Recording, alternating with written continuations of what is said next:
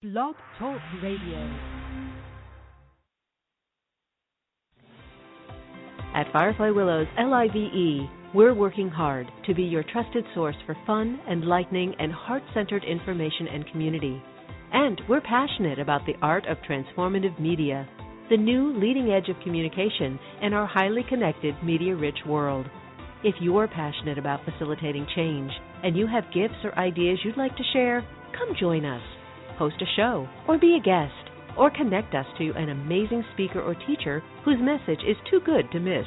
There's always room for courageous, knowledgeable changemakers, inspired artists, and new ideas. Let us know you're interested. Send an email to info@fireflywillows.com. We're Firefly Willows LIVE, helping you find and shine your inner light. Firefly Willows LIVE presents Healing Conversations, featuring your host, Mildred Lynn McDonald. Good morning, everybody. This is Mildred Lynn McDonald, and I'm your host for Healing Conversations. Thank you for joining us today. We have John Carosella. Good morning. And also we're joined by HiC Luttmers. Hello, hello. Before we begin, I'm going to read a little quotation that I found. It really hit me. And from the quotation, we're going to talk about 3 questions. Being generous often consists of simply extending a hand. That's hard to do if you're grasping tightly onto your righteousness, your belief system, your superiority, your assumptions about others, or your definition of normal. So the first part of the quote made a lot of sense to me. Being generous often consists of simply extending a hand. But to be honest, I had never thought about the qualifiers that came after in the second sentence. The qualifiers like righteousness or belief system or superiority or assumptions about others.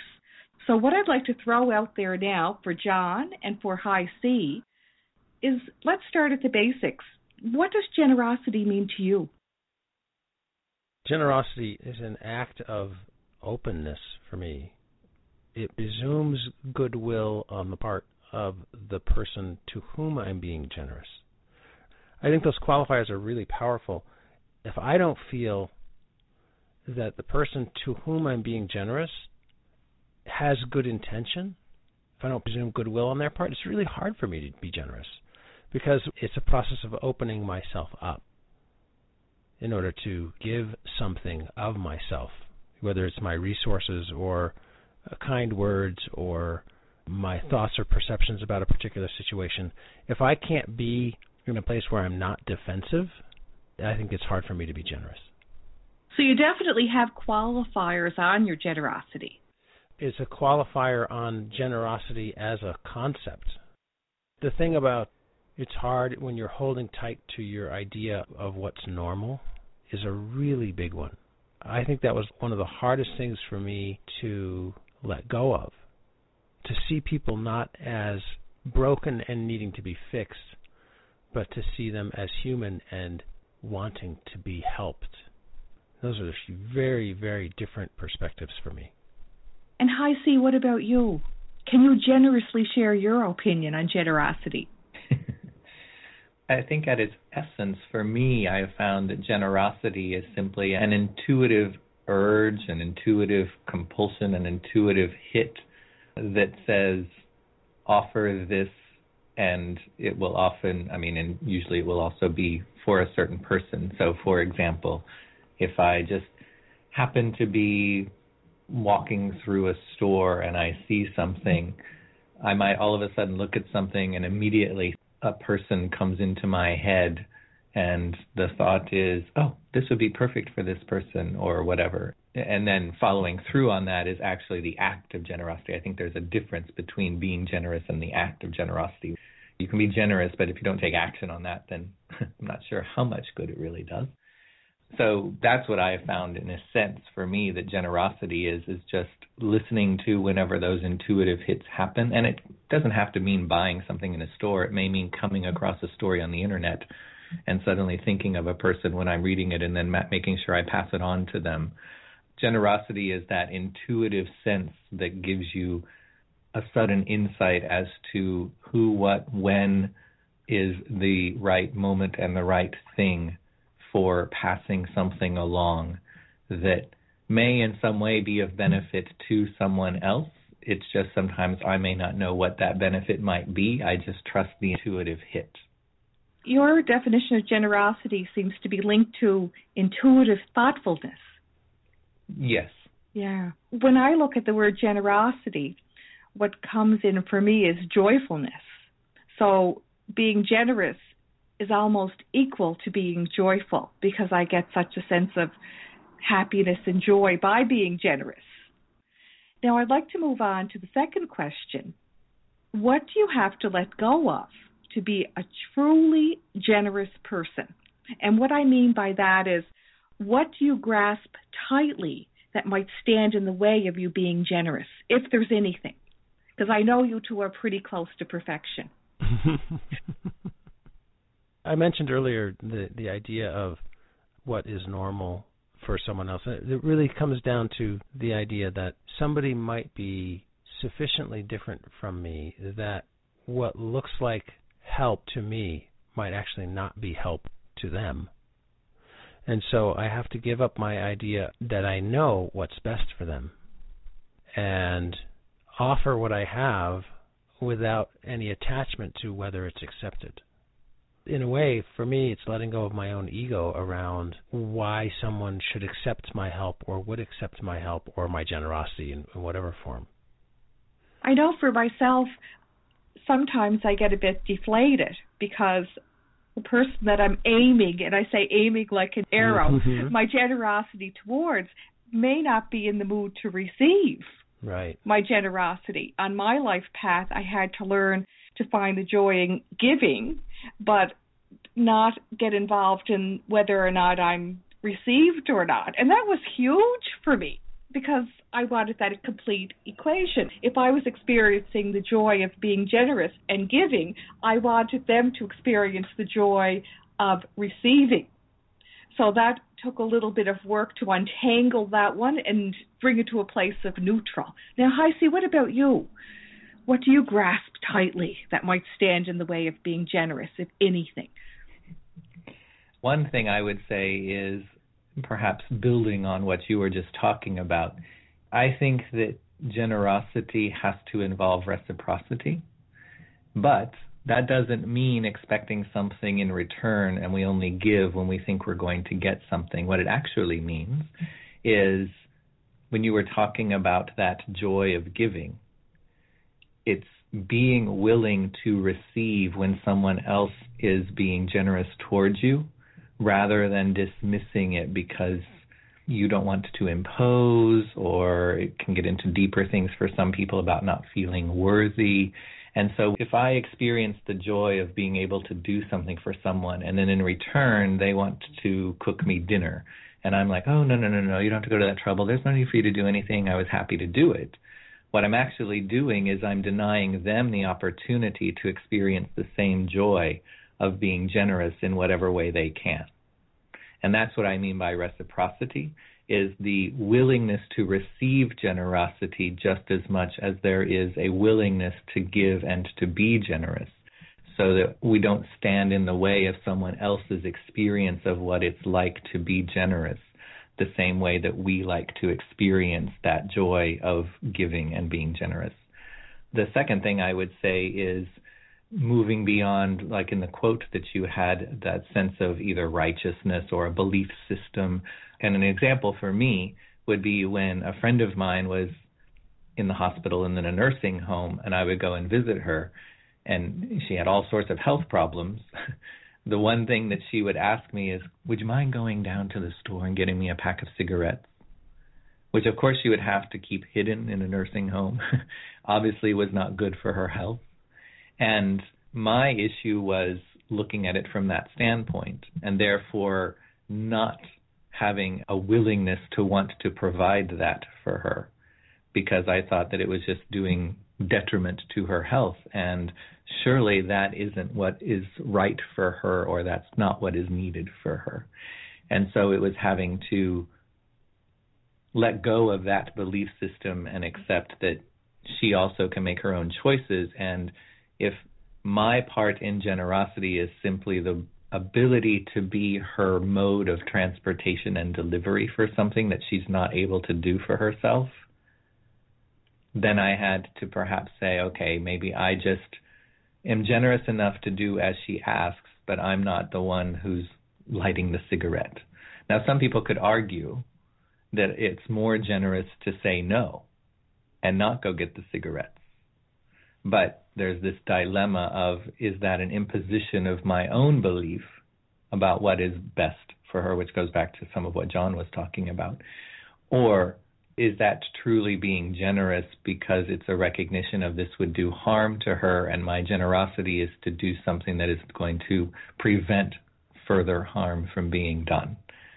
It's not necessarily something I have an answer to. It's just that that's the dilemma. So when you're being generous, what do you expect in return?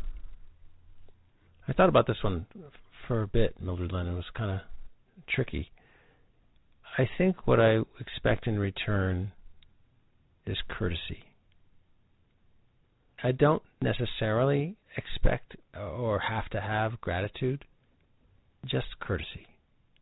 As long as you're not being cruel to me or dismissive to me in my generosity, then I feel that I can make the rest of it balance out on my own.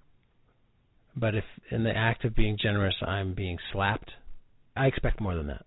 So I do have a little bit of expectation. So what would courtesy look like? For example, you present me with a beautiful new spring hat. What would be courtesy? Thank you, John? Yeah, I guess just to thank you, or the absence of a dismissive snarl. You know what I mean? It's like I usually do? Yeah, exactly. That's what I'm talking about. It doesn't have to be very much. It just has to not be negative. It's interesting that you said courtesy, because what came up for me is respect. Because I'm a creative person, but sometimes my generosity may take the form of something unconventional. Like a crazy hat. Like a crazy hat, and I have been on the receiving end where there wasn't respect there. I may have been dismissed or whatever, and it ended up hurting my feelings. It didn't deter me from presenting the next hat. I will say that. It's just simple respect for the spirit in which the generosity is offered, whether or not you get it, you want it, you need it, you don't need it. Honoring the spirit of the generosity. Now, what about you, HiC? Well, I think, and I touched on this, a minute ago, but for me, ultimately, generosity should be done with no expectation. And therefore, there should be nothing that is needed, wanted, or expected in return for the generosity.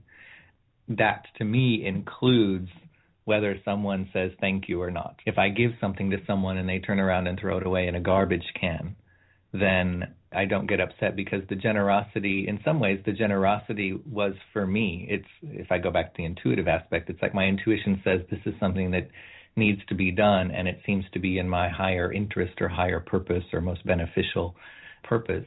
Then whatever I'm getting from the act of generosity is enough, and therefore I need nothing else from anyone else, including the recipient, in order to receive the karmic benefit from having engaged in the act of generosity.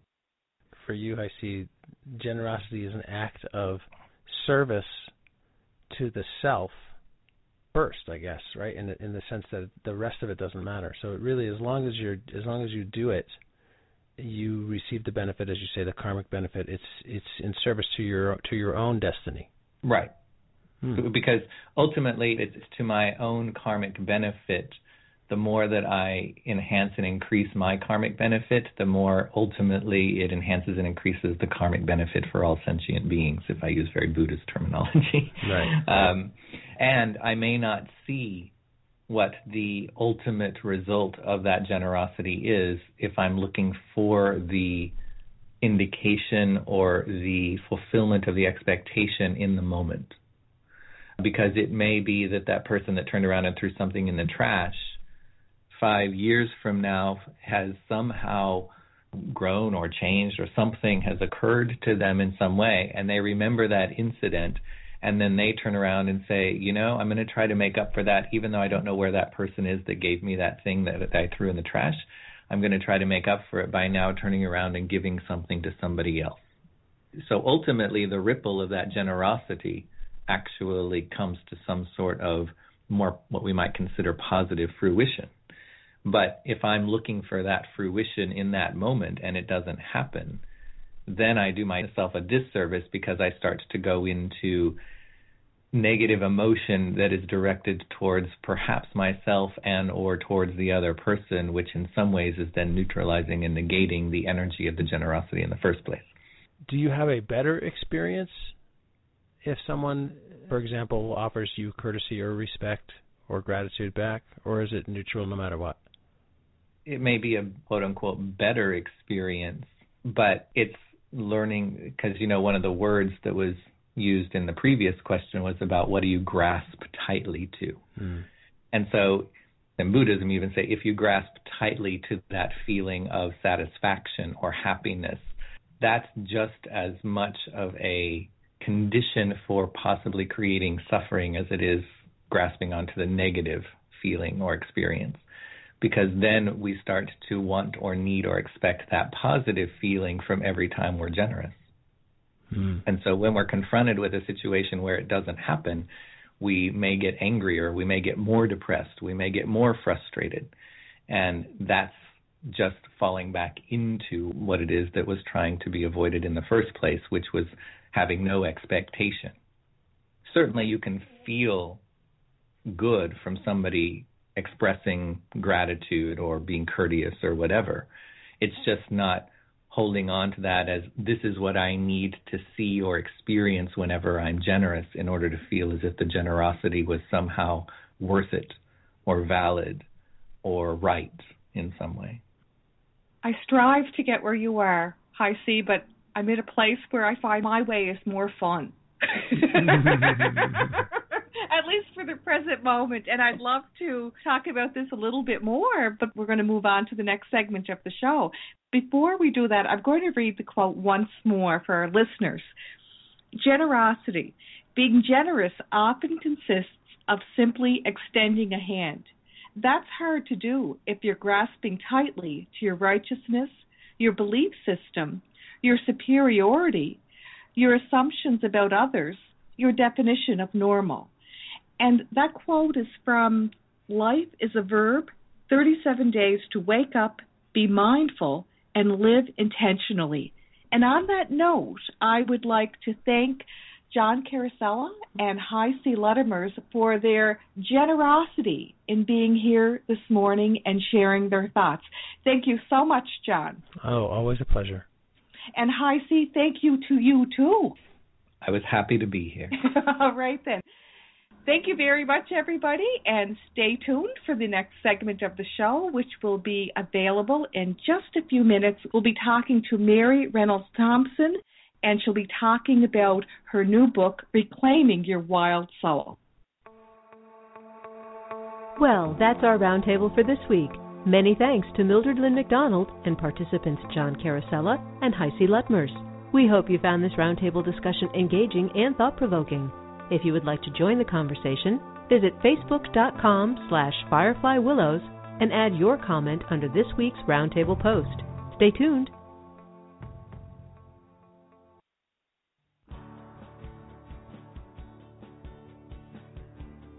Welcome back. This is Mildred Lynn McDonald, and I'm your host for Healing Conversations. Thank you for joining us today. In our next segment, we'll be talking to Mary Reynolds Thompson. Mary is an author, facilitator of poetry and journal therapy, and a certified life coach who helps people discover and live their wild soul story so they can bridge the false divide between outer and inner nature, earth and self, to become fully creative, connected, and alive. Join us today as she introduces her new book, Reclaiming the Wild Soul, How the Earth's Landscapes Restore Us to Wholeness. Mary will take us on a fascinating journey into the Earth's 5 great landscapes: deserts, forests, oceans and rivers, mountains, and grasslands. She'll share how the deserts model simplicity and silence, how the forests help us make peace with uncertainty, how rivers and oceans reveal the power of flow, how mountains inspire our highest purpose, and how grasslands teach us about giving back. So let's give Mary a warm welcome to the program. Mary, are you there? I am Mildred Lynn. I'm very happy to be here. I'm located in Nova Scotia, Canada today, and Mary is in beautiful, and I'm assuming sunny California? Yes, after a foggy morning, the sun has now broken through, and it is sunny with a slight breeze. I noticed on your website you wrote, "The earth and your own soul require you to live magnificently and fiercely. It is time for a new story." So I sat back, I read it again, and I said to myself, what's the new story? Can you share, Mary? Yes, a good question. First, if I may, I'd like to say just a little bit about what I think the old story is. So I think right now we're living in a story that's due date has come, and that story is that we humans are separate and superior to the earth. And we're not part of it. We're not part of this incredible earth community. And out of that story, I think comes a lot of emotions and feelings and behaviors that really speak to a sense of isolation, a sense of aloneness, because to be just separate from the world is a very lonely, alienated place to be. Now, the new story, this story that really speaks to a much, much more ancient wisdom, which is that we are part of the earth, that we are an expression of the earth. You might even go as far as saying that we are the earth in human form, just as a river and a rock and a rainbow are the earth in their particular forms. So that we are not on this earth, but we are off this earth. Now, if we can live into that, it sort of changes everything. It's a shift in perspective that is really fundamental to who we are, to saying who we are as human beings. And when you were inspired to express this new story, how did that happen? Were you sitting under a tree one day and it occurred to you that, hey, there's a new story? No, I love that. No, the apple did not fall from the tree like Newton. No, it really came over me in waves. And one of the big turning points for me was when in the early 2000s I began to study as a facilitator of poetry therapy. And I was immediately drawn to the nature poets. And what I realized is that their eye was always on outer nature, so they described the beautiful natural world around them, but they always returned us to our inner nature. And I began to be fascinated by this dance between the wild landscapes inside of us and the wild landscapes outside of us. And I began to think more and more about that relationship and what it meant. And then I came across the great Thomas Berry. I was reading in his book, Dream of the Earth, that he was saying that we humans are not just physically comprised of the earth. We are psychologically, spiritually, and emotionally comprised of the earth. So as I read the nature poets and this profoundly startling statement began to sort of take root in me, I became deeply fascinated by the concept of what would happen if we began to see ourselves really, not just physically as part of the earth, but imaginatively, creatively, spiritually. I'm here saying, wow, what do you feel the natural world has to teach us? We're part of the natural world. It's mind, body, spirit, emotion, and dream. We are of the essence. So what does the world have to share with us, to teach us that we're missing? I think in the biggest sense, Mildred Lynn, what the world has to teach us is what it means to be wholly human. So when I talk about reclaiming the wild soul, I believe that a part of us is so wounded, perhaps our most authentic and natural part of us, when we separate from the earth. And it's almost like a wounded animal that goes off into hiding. And so we don't feel often as alive, as vital, as fulfilled as we can be. And this sort of separation from the earth leaves almost an empty hole inside of us that we have learned and been told that we can fill by buying stuff, doing more, having more, possessing more, all of those things. But it never works because it isn't the answer. Because what the natural world teaches us is the answer is to mend that false divide, to bring back wildness into our lives, to bring back our relationship with the natural world as a core part of who we are and how we go about living. It reminds me of what David Suzuki had to share. He's a Canadian icon, an environmentalist, and many more things, a scientist, and has really dedicated his life. He's a walking example. I heard him being interviewed on the Canadian Broadcasting Corporation, CBC in Canada, and he simply said, if you want to learn about nature, go live in nature. And that went directly into my heart, into my head, into my soul. It went everywhere, permeated every cell in my body. And I said to my husband, I think we should go live in nature. And we did that for 4 years. We lived right in a national nature park. And as you're sharing the shift in perspective, that's exactly what happened to me. I started to notice the raindrops on the leaves. I started to notice the bees. I started to notice the seasons. And I thought I would be bored out in the middle of the wilderness, so to speak. My days were very full because I was looking at things from another perspective. And the bonus was it was ever so healing, ever so tranquil. Just a beautiful, beautiful experience. Is that what you're talking about? Yes, I think it really is what I'm talking about. And gosh, I love that you did that. And I am also a great admirer of David Suzuki. I think that when we awaken in nature, as you did in this experience of living for 4 years really out in the wild, is what I'm hearing, is that, as you probably are aware and as you describe it, it's like all your senses become awakened again. You begin to pay attention to these small, beautiful things.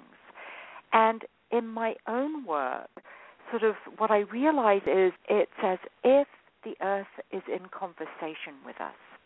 So that when we notice those beautiful raindrops or the light shifting, there's a sort of call and response that goes on between our own wild souls and the wild earth, so that we can be the only human beings for miles around and yet not feel lonely, because this beautiful planet is in conversation with us and we are making the time and space to listen. And also on your website, I noticed that you have a section and it's called Wild Soul Story. You're sharing with people that a wild soul story is unique to a person. And I'm intrigued with that. And I'm wondering if you could give an example. Yeah, well, I think that we have, and we don't really talk about them enough. Many of us, most of us, if we are lucky, have had some moment in nature that, if we really think about it, had an impact on us in some way.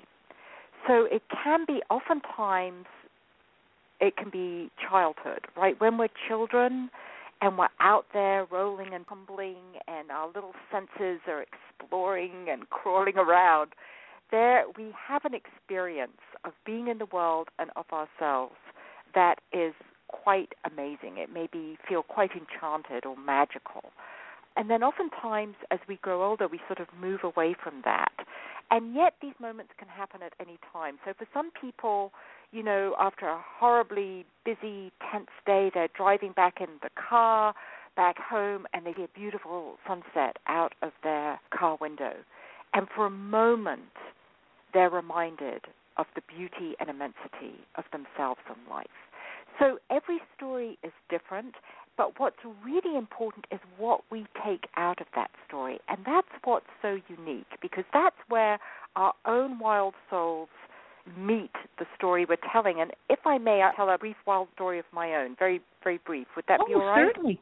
Yeah, because it's sometimes easier to just kind of tell it, and then people can see for themselves.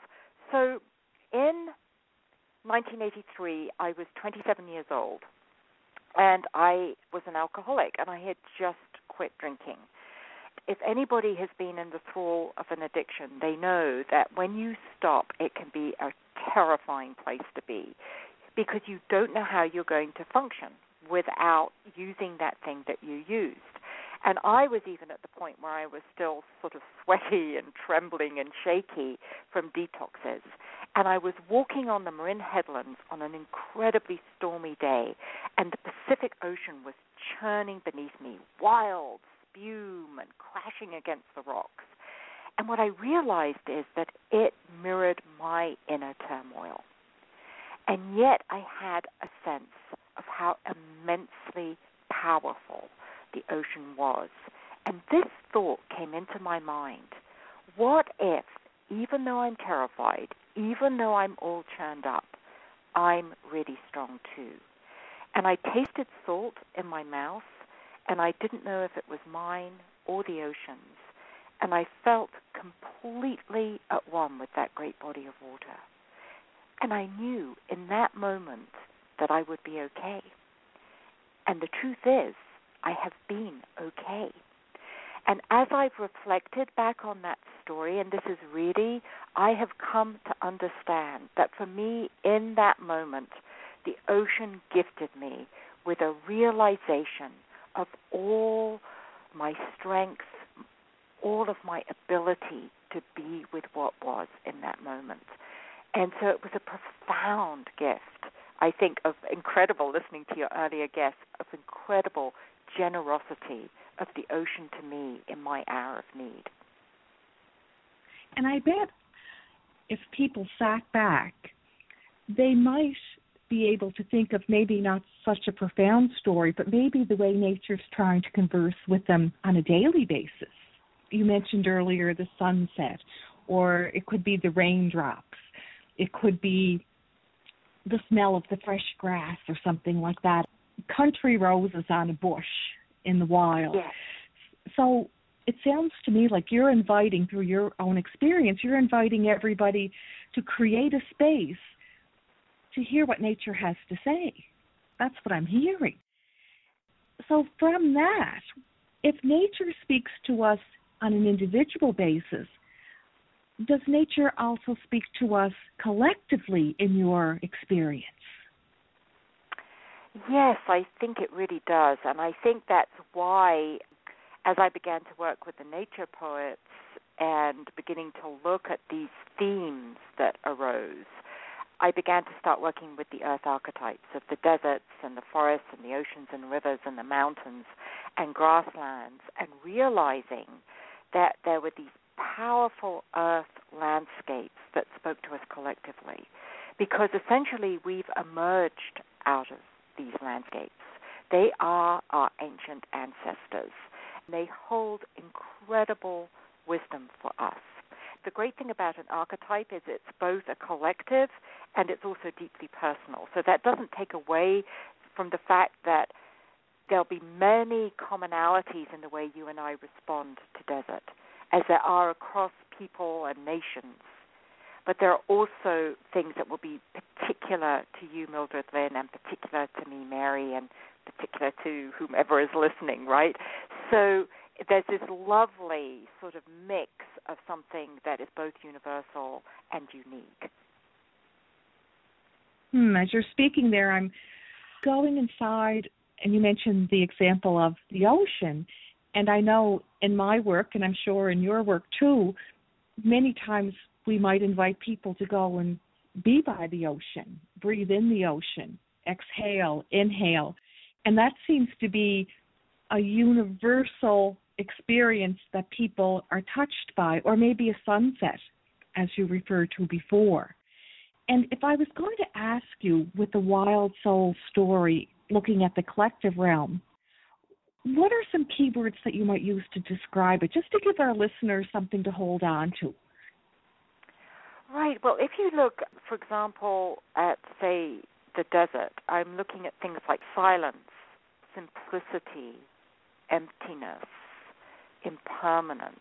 You know, in the forest, we're looking at mystery, at shadow, at rootedness, other things too, but you can begin to see in the oceans and rivers flow. I have a piece called Originality, which is really mirroring the salmon's journey to the source, beginning to discover who we are in the deep wells of our being right at the beginning. Funnily enough, in the oceans, the word I use is generosity, because we all emerged. All of life was birthed out of the oceans. And then in the mountains, we can have this sense of being called forth, right? So there's risk, there's mindfulness, there's influence, there's this sense of getting to one's higher self. As we go into the grasslands, it's really about this return to community. So we look at this sense of belonging, of resilience, of what we're planting and seeding, of the greening of our own souls. I also put in the grassland sensuality, because it's oftentimes in these soft grasslands and everything that we really get to sort of touch our own bodies to the body of the Mother Earth. So these are just some of the words that hopefully will evoke things in people. They're playing really with the metaphors that come out of these archetypes. I'd love to talk a little bit more about the archetypes. But first I wanted to ask you if there's tools that someone can use to reclaim their wild souls. Yes, many, many ways. One of the biggest things to know is if you can get yourself outside or even look out through your window at a tree, what you will notice on this particular day, in this particular moment, is what needs to be noticed within you in that moment. So, for example, I'm looking out right now and I'm seeing a tree that normally moves a lot, but what I'm noticing in this moment is there's a stillness. And so I'm saying to myself very quietly, what could this tree right now invite me to consider about honoring more stillness in my life? You know, normally I'm like the tree, I'm kind of shaking, my little branches are moving in the wind every which way, every moment. But I'm just going, oh, stillness. Now, I haven't actually looked at the tree and noticed that before, but that's the message. So what I would say is, as you walk, as you go about, don't stay in your heads. Don't be going over, so-and-so said to me, I said to them, oh, I've got to do. Just take a deep breath and notice the world about you. And what you'll do is your attention will land on something that has something to communicate to you. I really like that. Oh, my heavens. And I've experienced it, too. I must say, once you create a space for nature to talk to you, nature's quite chatty. And I don't mean in a chatty way that's a distraction. I mean very, very enthusiastic about touching your heart, touching your soul. And for me, I feel like I'm wrapped in a cocoon. If you could talk to us about your earth archetypes, as you've mentioned in your book, that would be so wonderful. Yes, what I'd like to say about them now is that I realized in a way that the way they're formed in the book also is the form of a heroic story and a heroic journey or a heroine's journey, depending which gender you are. And so when we think of the desert, for everybody, maybe just take a breath into that desert place. It can feel like that moving away from community, that place of going alone. It's often the place of letting go. If you look at the desert, it's not about doing more. It's not about being effusive and hyperactive. It's really about letting go, of really coming into what is essential. And so we can see that as the beginning of the heroic journey. And then as we move into the forests, we're really living now into the mystery, because we've left the world of what we know and understand, and we've moved into living the questions, to not knowing, to wondering, to seeing not only what we are hunting, but maybe what is trying to find us. If you've ever stood in a dark forest, you can sense there are all kinds of things that are also pursuing you. And then as we move into the oceans and rivers, we're really connecting deeply with what we love. And if you think about water, you can think about how desire is expressed through water in our bodies. We do become wet with desire, and saliva rises in our mouth when we're hungry for something, when we long for something. So we can feel that watery nature of desire, and here we're really asking, what are we longing for? And the purer the water is, the purer the longing.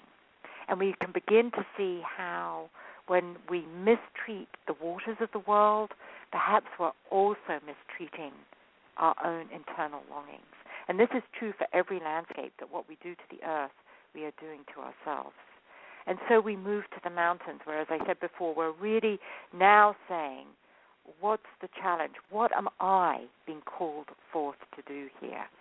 In these times, knowing what I know, longing for what I long for. What am I being called? Where is my courage to show up? Where is the influence that I want to have? And then, how do I bring that back to community? How do I seed what I have lived and learned through this journey and bring it back and have it take root and bear fruit? And I didn't know that, by the way, until I started working with these archetypes. And then I went, ooh, the archetypes were teaching me what they wanted to be. And they said we are actually archetypes embedded within another archetype, which is the hero's journey. From beginning to end, working with these archetypes, taking yourself through the archetypes, how long does it usually take? Are we talking about an inner process that may take a couple of years? I know everybody's different, but just out of curiosity. Well, if I was going to be mischievous, I'd say it takes a lifetime, because I think there isn't a destination. But what I think it's like, once you awaken these archetypes inside of you, so you get some familiarity with them, and that can happen even I give workshops that are, 2.5, 3 hours long, that they begin working on you. For example, I work with a lot of creative people, and they go, I'm in such creative chaos, and we know that feeling, right, when all these ideas.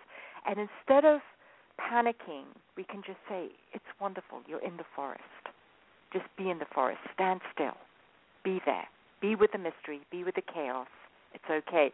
So the work, sort of, once it's been seeded, you can't awaken an archetype and put it to sleep again. You can go to sleep again, but the archetype won't go to sleep. It's going to be working on you. So there's a short-term awakening, and then there's a long-term process, which I would hope would always be working on you throughout your life. Yeah, it's like learning a new language almost. As you said before, a new perspective. You shift and you suddenly become aware, and then that forms a structure.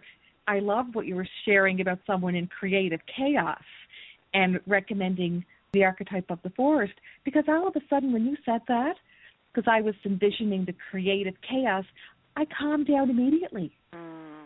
So very powerful archetypes. And maybe it's because I'm connected already through the work I did in the wilderness by living there for a while, and maybe not. I think one of the reasons I love the archetypes is I wanted to work with people, not only people who are deeply connected to nature, but people who aren't. So I've had people who've come to my workshops, and for all kinds of reasons, some of them have been deeply wounded. they're afraid of nature. They've grown up in cities. They didn't get exposed as children. And this is happening more and more often, that people aren't being gifted experiences in nature. And yet the archetypes still allow them a way in, because archetypes live in us. So we can't not have a relationship with them, right? They're there. They're part of us. If someone's out there listening, and I know many people are listening, and they're probably at a point now where they're saying, I really like this concept. How can I integrate more wildness into my life? Can you give an example of that, or a couple of examples? Yeah, I think first of all you really have to say what wildness is for you. So, for example, I was working with this woman. I call her Karen in my book. And for years, she hated her job. She hated what she was doing. And she really wanted to do arts and crafts and sort of live a more mystic. She was an intuitive. She was a dream interpreter, do all of these things. Things, by the way, that the modern world don't really make it very easy for people to do. So what we did was we hunkered into the forest. By doing that, we knew that in the darkness, we were preparing the ground for her blooming. And what happened was we worked on what she would do when things began to break through, where she would go, what she would do. And when she got a notice, she was fired from her job, everything was in place. She moved to a part of the country where she could live much less expensively and do the work that she knew in her heart had been seeded in her all of her life. So what I would say to you, really, wildness is about living authentically. And what you can do is look at nature that knows absolutely how to be itself and follow its principles. We hear of biomimicry, where we're beginning to design buildings and all kinds of things by looking at nature. We can also design our soul journeys the same way. We can say, sometimes in the forest, an acorn has to be in the earth, the dark earth, for a long time before it puts a tendril out. It's okay. I can do that too, because I know that I am really working on the ground of my being so that when that shoot comes up, it will have a chance of thriving. So just beginning to play with these metaphors and learning from them. In your opinion and from your experience, and I know you have tons of experience in this area, what would be the benefits of maybe knowing or integrating and actually living from your own wild soul once you start that journey? What I would say ultimately, it's about aliveness. Well, I really think that the modern world, when we conform to it, when we think that we have to stress ourselves out, get more stuff, work so hard, disconnect from nature, therefore disconnect from our bodies, our senses, our sensuality, our enjoyment, the joy of life, then it's just it's so unenlivening. There's this deadening aspect where we kind of we stress our way through life. And so I would say when you begin to live your wild soul story, you're beginning to see what brings you alive, and more you're beginning to incorporate that. There's a great David White line which says, anything or anyone that does not bring you alive is too small for you. And I feel that when we really begin to look at nature, which is always about creating more aliveness, we learn how to become more alive ourselves. I know you work with people. Can you share specifically some positive outcomes that you've discovered, or even for yourself, by this knowing and integrating? You mentioned you're more alive. To me, that your life force energy is vibrant and it's brilliant, and you're looking at life from that perspective. Is there anything else that you've discovered? Yeah, I think the biggest thing that I discover in the people that I work with is the ability to look at things outside of the very narrow purview of our modern industrial world. And that sounds a bit clunky and heavy, but the thing is that we are really caught up in a whole set of values and beliefs that we think are reality. But the earth is so much older than we are. And it is so much better at being itself than we are. And so the bigger shift is that people begin to be able to look at themselves almost through the eyes of the earth. Almost through the eyes of the earth. So sometimes people will say, like, oh, I've been struck by a tree. You know, a tree just captured my attention. And I'll go, what was that about? And they'll go, I felt in its presence an energy that was so powerful and so rooted in its own existence. And I thought, I want to be like that too. I was so attracted to that energy of the tree. I thought, how could I be more like that? And so I think it just kind of snaps us out of this mainstream thinking into a way more questions and creativity about our lives. And once we get curious, every person's path is different. I can't tell you what your path will be. I don't even know what my own path will be once I start opening. I mean, my life now, I would have had no idea I would be living this life once I began this journey. I don't think any of us know. Surprising things happen, and that's what I would say. You know, stay open, allow the archetypes of nature to work on you, and you will. What I do know is you will be more alive, more connected to yourself. What that will look like, I have no idea. I'm going to give ourselves a little 2-minute break, and I picked a beautiful piece by Winnie Chase. And then when we come back, I would love to talk to you a little bit about when normal people are entering the process that you're talking about, the process of reclaiming their wild souls. What comes up for them in terms of fears or thoughts or feelings? So how does that sound? That sounds perfect.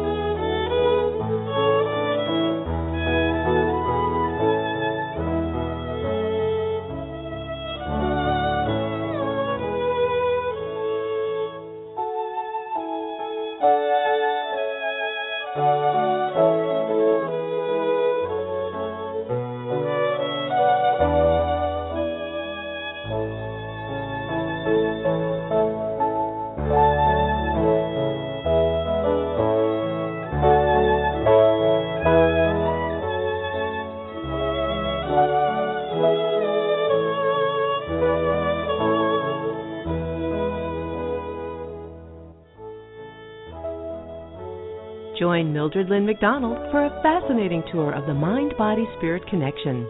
Enjoy nourishing conversations, thought-provoking guests, personal growth tools, compassionate guidance, practical tips, plus a generous sprinkling of East Coast humor and warmth. You'll also love our popular roundtable discussions featuring Deb Carosella, HiC Luttmers, John Carosella, and Mildred Lynn. Airs the first Sunday of the month at 10:30 a.m. Pacific Standard Time. For more information, please go to healingconversationswithmildredlynn.com.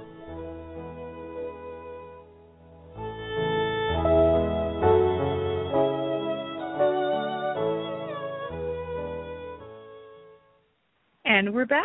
Mary, are you there? I am. That was beautiful. So let's go to starting to work with the concepts of integrating the wild soul into your life. And what starts to come up for people in terms of fears and thoughts and feelings? Anything to share there? Yes. You know, well, it's interesting because, as I've mentioned, the desert is the first of the landscapes. And so a lot of people would say to me, how dare you put the desert first, right? I don't want to go there. I really don't want to go there. I hate the desert. It's full of snakes and scorpions. It's hot. It's dangerous. It's dry. I'm in terror. I don't want to go there. And I really hear that. I really, really hear that. So it's working through and understanding that we cannot begin a heroic journey until, to some degree, we have let go of some of our fears. We have the willingness to see our essential selves, which, really when you think about the desert, so bare of everything, you really see the bare bones of it.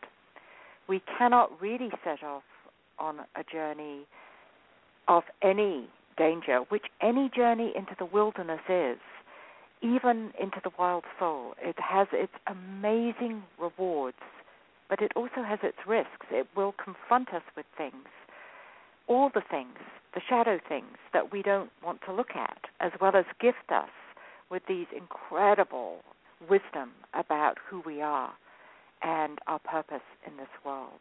But to begin the journey, we have to sort of know that we are enough. The beginning of the journey is not about doing or getting into action. It's about getting a sense of the fact that we are enough as we are. This is the beginning place, and to let go of all that is weighing us down. You can't take a journey when you're overweight down. So it's working with people, because all of these landscapes come up. Different landscapes bring up different fears in different people. And some of us love to live predominantly in one of the landscapes. For example, I was a mountain girl. The risks of the mountain, I don't care. I've taken them. I've been in electrical storms at 15,000 feet and avalanches and you name it. Those aren't my fears. But stick me in the grasslands, I'm terrified. So what I notice is that we each have landscapes that we really have a comfort level with, and others that bring up a lot of fears for us. So to know and to normalize that is the beginning. It's normal to have these fears, and particularly to be frightened of certain aspects of these landscapes. It's okay, but that's where our learning edge is.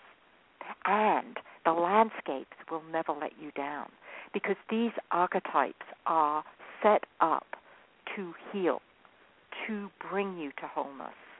So you can trust that. And I think that that's really important to know. And if you work with them a little, you'll begin to feel that. Oh, yeah, it caught me, it held me, it showed me. Mary, when you're working with people in terms of the archetypes, and I find it really interesting that you're sharing that some people feel very at home in some archetypes and not at home in the others, would it be helpful, if you're feeling the fears or whatever, to go experience the archetype, let's say, of the grassland or the archetype of the mountains? Have you found that's been useful, or is there another way to approach it? You're talking about literally to go into those landscapes. Oh, yes. Yeah, literally, yeah.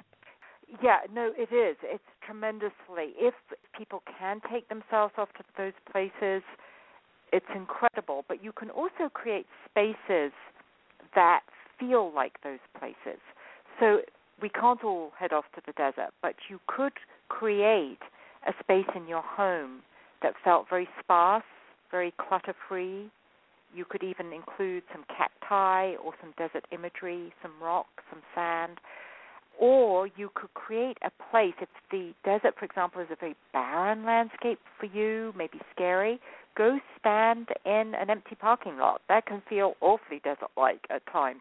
So you can, and then just lay yourself open for the feelings to emerge and move through you. I think that that's very important, is that we can just receive the feelings and allow them to flow through us rather than holding them tight. If you can, just be aware of them. Don't judge them. Don't try and change them. Just acknowledge them. Here in the desert, I feel alone and frightened and deathly dry. Okay, let it move through you. It's okay. It's okay. I like that. And I noticed also that you've developed a wild soul mandala. It's right on your website, right on the front page, and I was intrigued by that. It looks beautiful. How does it work? Thank you. It's in my book, too. It's the whole journey through the archetypes is really a journey to wholeness related to that sense of healing. And so the mandala really takes people through a 3-step process of initiation, which is really that first taste.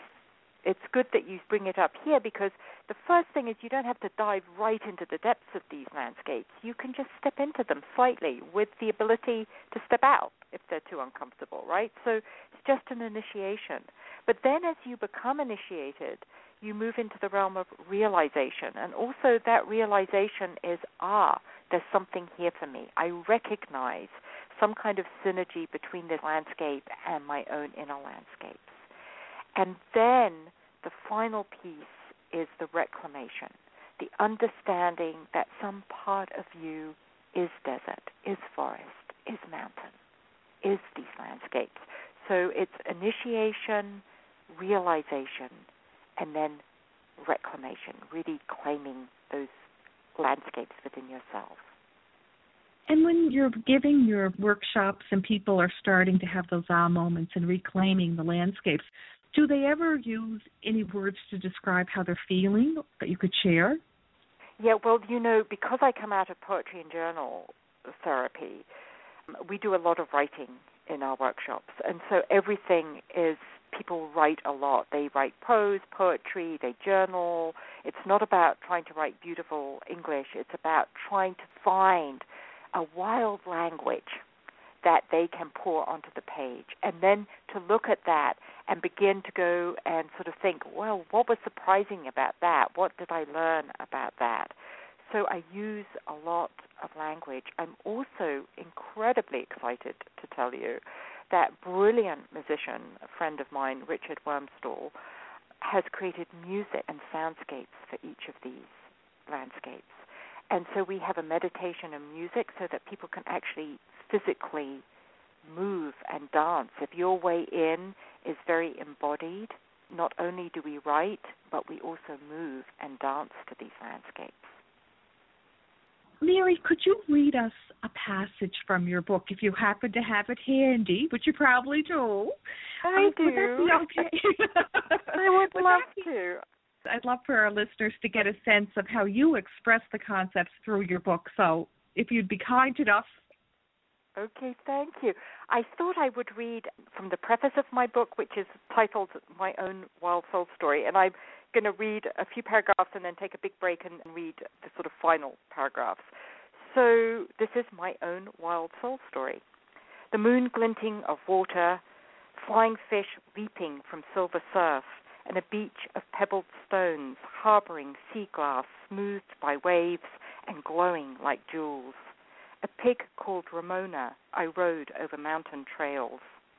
London was where I grew up, but it was a colorful village of Positano on the Amalfi coastline in southern Italy that introduced me to my wild soul. It was here on holiday as a very young child that I learned to cherish mountains and water, cobblestone streets, sticky with the sweetness of grapevines.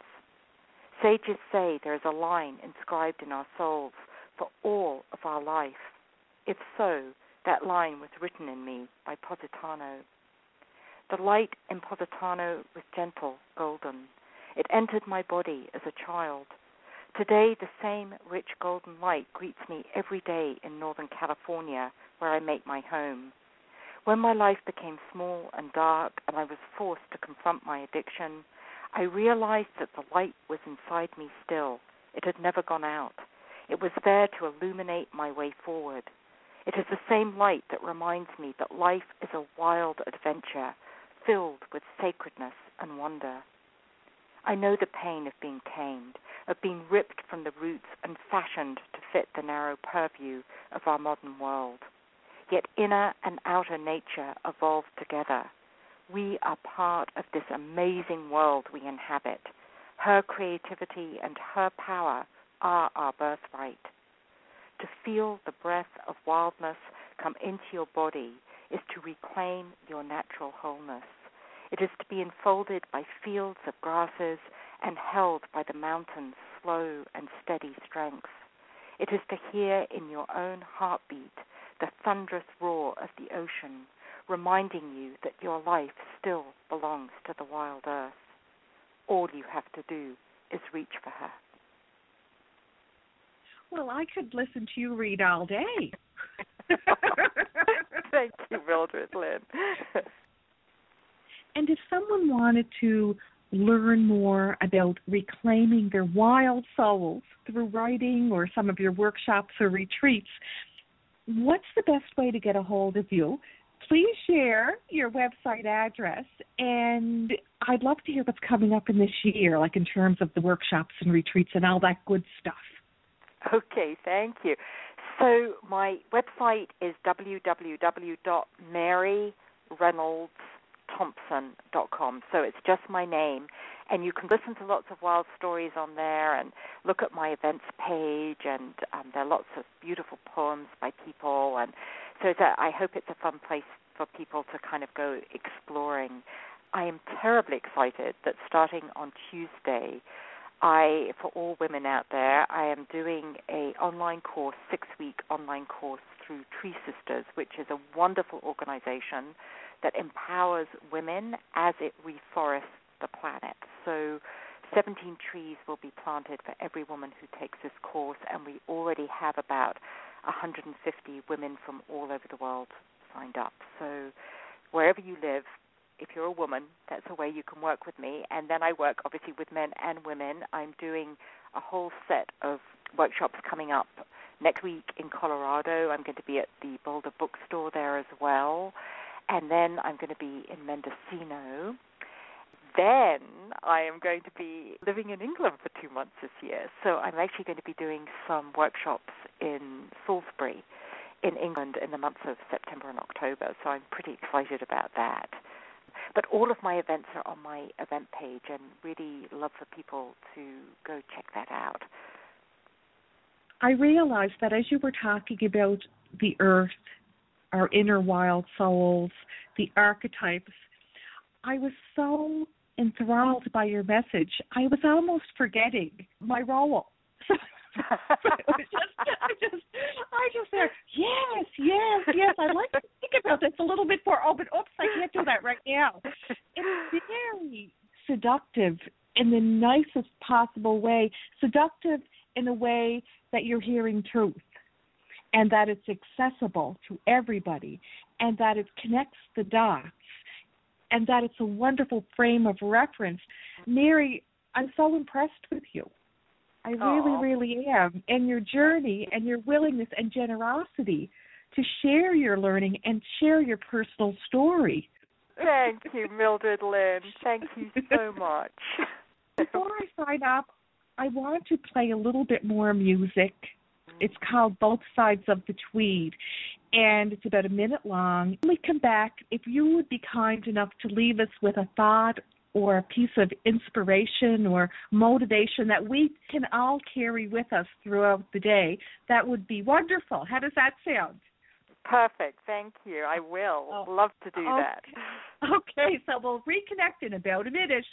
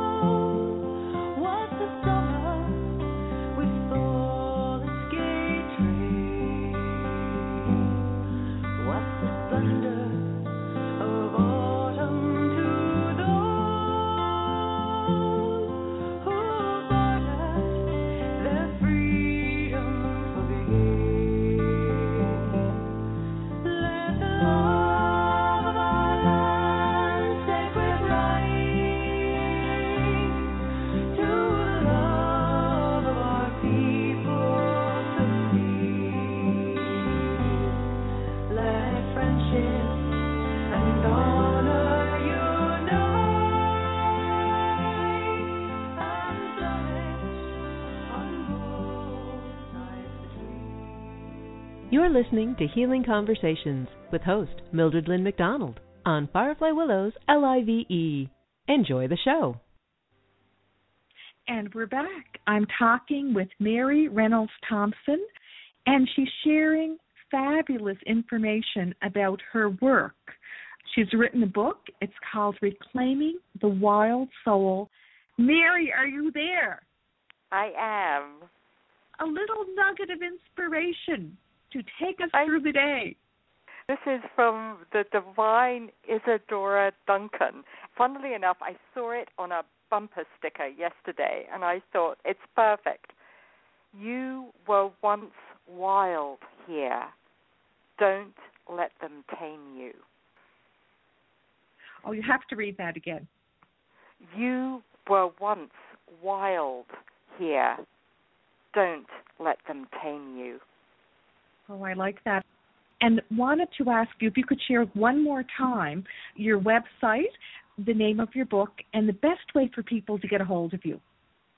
I'd love to. Thank you. My book is Reclaiming the Wild Soul, and my website is my name, Mary Reynolds Thompson.com. And when you go on the website, you'll be able to find my email address and subscribe to my newsletter if you would like, and reach me very easily via my website. Thank you so much, Mary.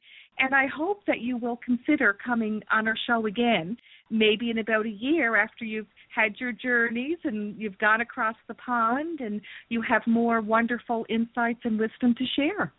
I would love to, Mildred Lynn, and thank you so much for having me today and for all your wonderful, beautiful work. Thank you. We're talking with Mary Reynolds Thompson. She is the author of Reclaiming the Wild Soul. Thank you very much, Mary, and you have a wonderful day in California. You too, Mildred Lynn. Bye-bye. Join Mildred Lynn McDonald for a fascinating tour of the mind-body-spirit connection. Enjoy nourishing conversations, thought-provoking guests, personal growth tools, compassionate guidance, practical tips, plus a generous sprinkling of East Coast humor and warmth. You'll also love our popular roundtable discussions featuring Deb Carosella, HiC Luttmers, John Carosella, and Mildred Lynn. Airs the first Sunday of the month at 10:30 a.m. Pacific Standard Time. For more information, please go to healingconversationswithmildredlynn.com. This program was brought to you by Firefly Willows LIVE. We hope you enjoyed the show. Thank you for joining us.